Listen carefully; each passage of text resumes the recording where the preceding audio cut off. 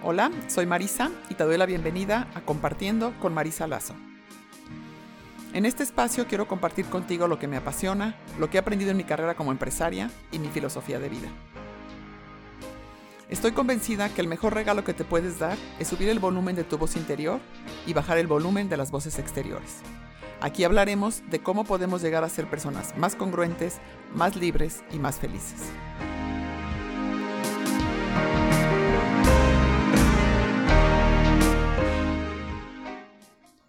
Te agradezco mucho que el día de hoy estés aquí conmigo. En esta ocasión quiero compartirles algo de mí, de cómo soy, cuál es mi filosofía de vida, en qué creo y en qué me enfoco.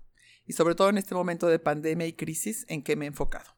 Lo primero que les puedo platicar es que los primeros días que inició la pandemia aquí en nuestro país, me sentí con muchísimo miedo, con muchísima inseguridad, con angustia, porque nunca había manejado un negocio en crisis y porque no encontraba cómo enfrentarlo y cuál era el mejor manual para hacerlo, ¿no? Y entonces esos primeros días lo que noté fue que me salí de mi centro, me salí de esa Marisa, que siempre es una líder más humana, más cercana, más empática, que se preocupa mucho por su gente, que le gusta mucho comunicar de una manera natural y tranquila. Y no me gustó esa Marisa de los primeros días, tuve que tomar algunas decisiones, me guié por algunos artículos que había leído de cómo teníamos los líderes que enfrentar la crisis como empresarios.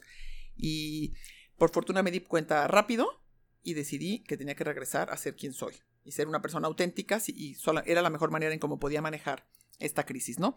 Entonces la primera lección que aprendí en esta época de pandemia fue que es muy fácil que nos podemos perder de quienes somos en tiempos de crisis. La ventaja es que cada mañana nacemos de nuevo y lo que hagamos hoy es lo más importante.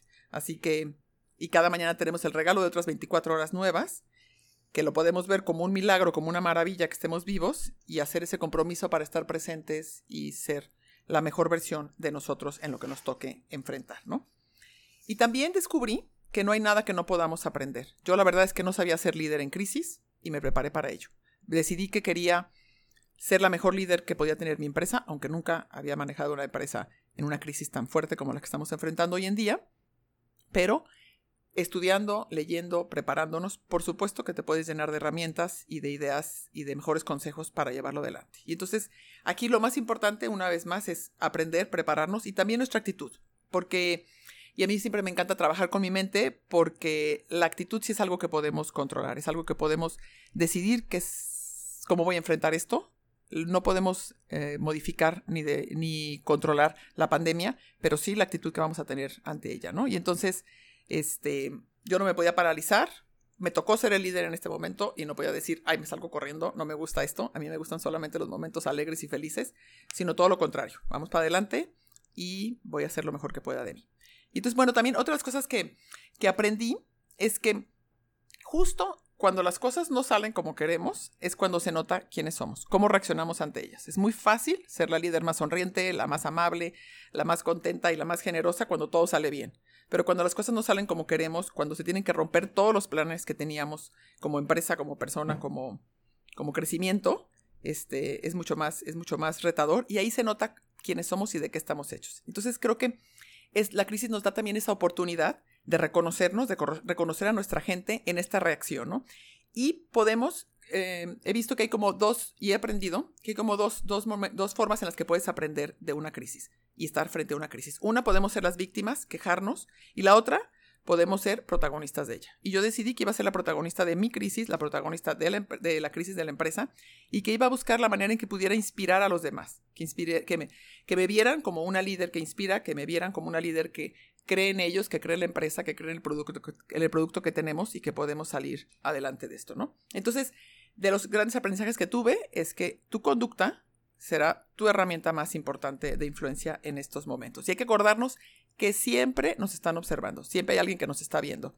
Seamos padres de familia, están nuestros hijos observándonos o nuestros hermanos, seamos líderes en la empresa o tengamos un puesto no de liderazgo, pero un puesto en el cual convives con otras personas, siempre te están observando y tu conducta por eso es lo más importante. Y también algo que podemos rescatar de las crisis es que todos nos vamos a llevar aprendizajes si queremos, pero habrá algunos que hasta el mero final de esta crisis, cuando ya llegue el día cero y el día en que arranquemos con una vida más normal como antes, y entonces en ese momento tendrán sus aprendizajes. Y creo que también podemos ir aprendiendo en el día a día, desde el primer día, desde ahorita, qué quiero cambiar, qué puedo mejorar, qué me trae esta crisis, ¿no? Y entonces creo que para empezar, podemos empezar a preguntarnos, ¿dónde estaba antes de esta crisis? ¿Dónde estaba yo, Marisa, antes de la crisis? ¿Y dónde quiero estar después de la crisis? O puede ser, ¿dónde estaba mi empresa antes de la crisis y dónde está mi empresa? ¿Dónde quiero que esté mi empresa después de la crisis? Y definir cuáles son esos pasos que tenemos que llevar, cuáles son esos pasos que tenemos que cumplir para llegar al mejor caso de escenario, ¿no?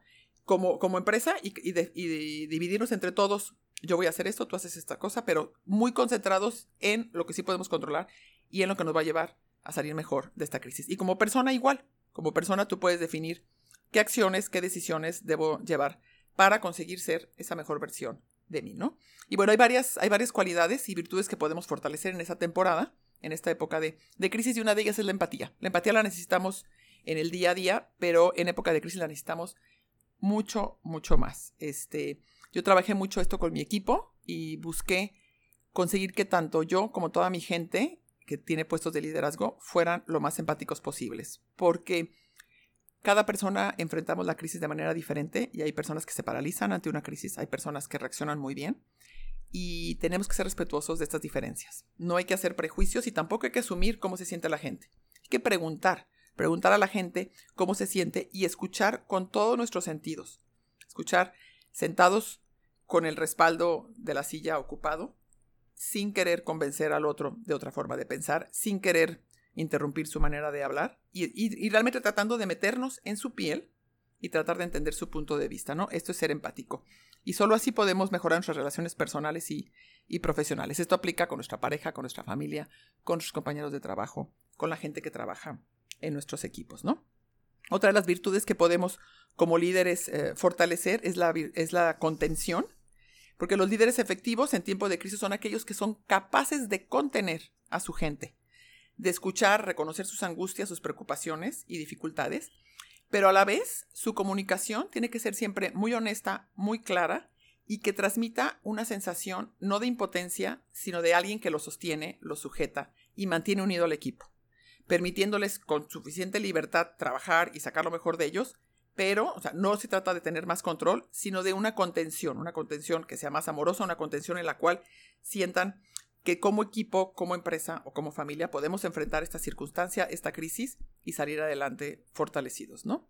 Y entonces, estas dos ideas me parecen que son virtudes que podemos ir fortaleciendo. Y también, por supuesto, la tercera que compartiría es, si queremos ser líderes de verdad, debemos estar presentes en el día a día. No hay mejor manera de enfrentar una crisis, no hay mejor manera de enfrentar una situación difícil que estar en el presente. Si mi mente no está donde está mi cuerpo, si yo estoy pensando todo el tiempo en cómo era la vida antes y que me gustaba más antes de la pandemia o cómo será después y estoy muy angustiada, no podré ser el mejor líder ni la mejor persona que enfrenta una crisis porque no estaré presente en mi día a día, ¿no? Y entonces podemos empezar con esto, podemos empezar con buscar cómo puedo, a través de mi respiración, a través de hacer pausas, a través de detenerme tantito, cómo puedo buscar estar presente en este día, ¿no? Y de eso se trata este podcast, que aprendamos o redescubramos todo el potencial interno que tenemos, que confiemos más en nosotros, que le subamos el volumen a nuestra voz interior y le bajemos el volumen a las voces externas. Algo bien importante que tenemos que tener en mente es que la gente nunca olvida cómo lo trataron sus jefes o líderes cuando estaban experimentando alguna dificultad o alguna pérdida. Por ello es tan importante que estemos presentes, tan importante que busquemos ser los líderes más empáticos, más cercanos y con más contención para nuestro equipo.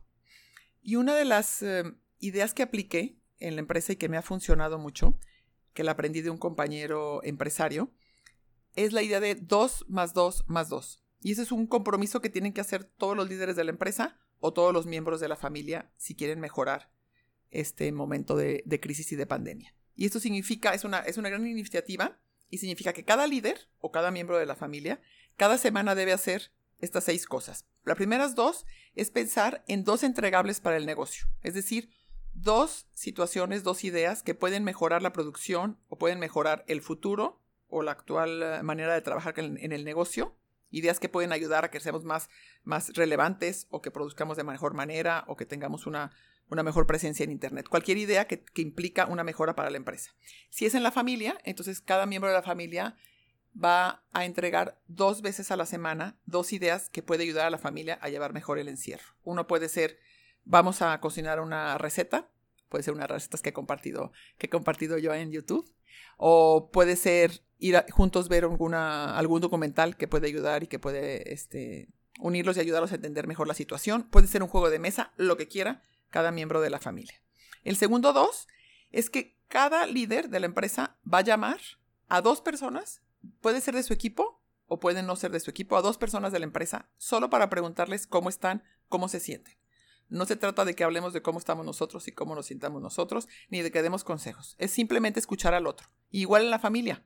Cada uno de los miembros va a hacer 2 llamadas a la semana a 2 personas. Puede ser esa tía que hace mucho que no le haces caso. Puede ser ese amigo que tienes muchos años sin ver o que no te llevas ya tan bien. A quien tú elijas, a 2 personas le marcas solo para ver cómo se siente.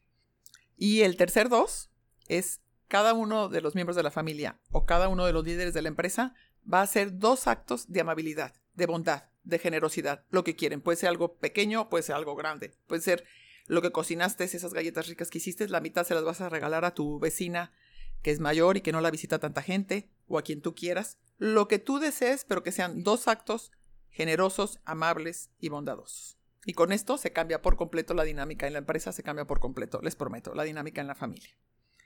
Otro de los aprendizajes que tuve en esta crisis es que la cantidad de energía, la cantidad de tiempo y que podemos dedicarle en el día a algo es limitada. Y si nosotros elegimos dedicársela a cosas que no controlamos, nos vamos a sentir profundamente frustrados y no vamos a conseguir nada. Entonces creo que una de las mejores técnicas y herramientas que puedes utilizar dentro de la empresa o contigo, con tu persona, es darte cuenta y tener muy claro qué sí puedes controlar y en qué sí puedes trabajar y en qué sí puedes tener una influencia y qué cosas no puedes controlar. Hay muchas cosas que no podemos controlar. No podemos controlar si toda la gente va a salir con tapabocas, si la gente va a respetar y se va a quedar encerrada en su casa o va a salir para cosas no indispensables.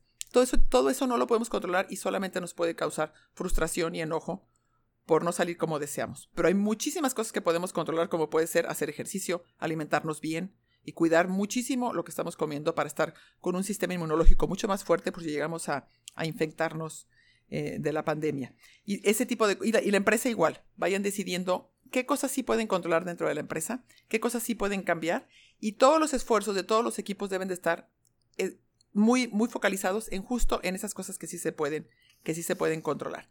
Y que la ejecución sea muy selectiva para que realmente elijamos hacer las cosas en las que sí podemos tener una influencia y un cambio, ¿no? Porque es facilísimo estar sobrepreocupado por cosas externas y desperdiciar muchísimo tiempo y energía en lo incontrolable, en las cosas que no podemos modificar.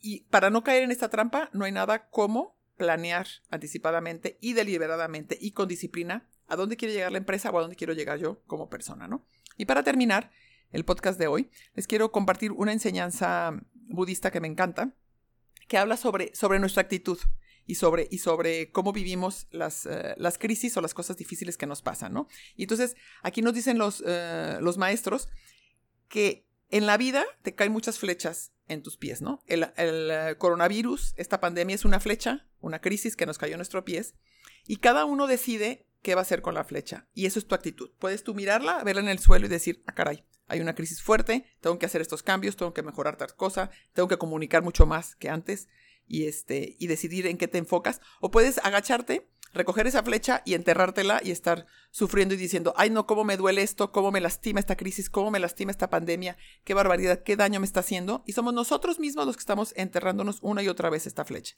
Depende absolutamente de nosotros la actitud con la que vamos a enfrentar cada crisis y cada situación que se nos presente en la vida. Tú decides si quieres ser de los que se agacha y se la pasa recogiendo todas las flechas, que puede ser también una crítica de alguien que te hizo y que te lastima y que te duele mucho porque tú te agachas y te lo estás enterrando y dices, ¿cómo es posible que mi pareja me haya dicho esto? ¿Cómo es posible que tal amigo que tanto quiero me haya criticado? Tú eres el que sufres, entre más te vas enterrando esas flechas. Entonces, cierro diciéndoles y recordándoles que nuestra actitud es algo que podemos controlar y nuestra actitud va a influir en cómo vamos a vivir, cuánto vamos a aprender y cuánto vamos a crecer durante esta crisis. Llegamos al final de este programa. Te invito a que lo compartas con tu familia, con tus seres queridos, con quien tú quieras. y que nos sigas en Spotify. Buenas tardes, hasta luego.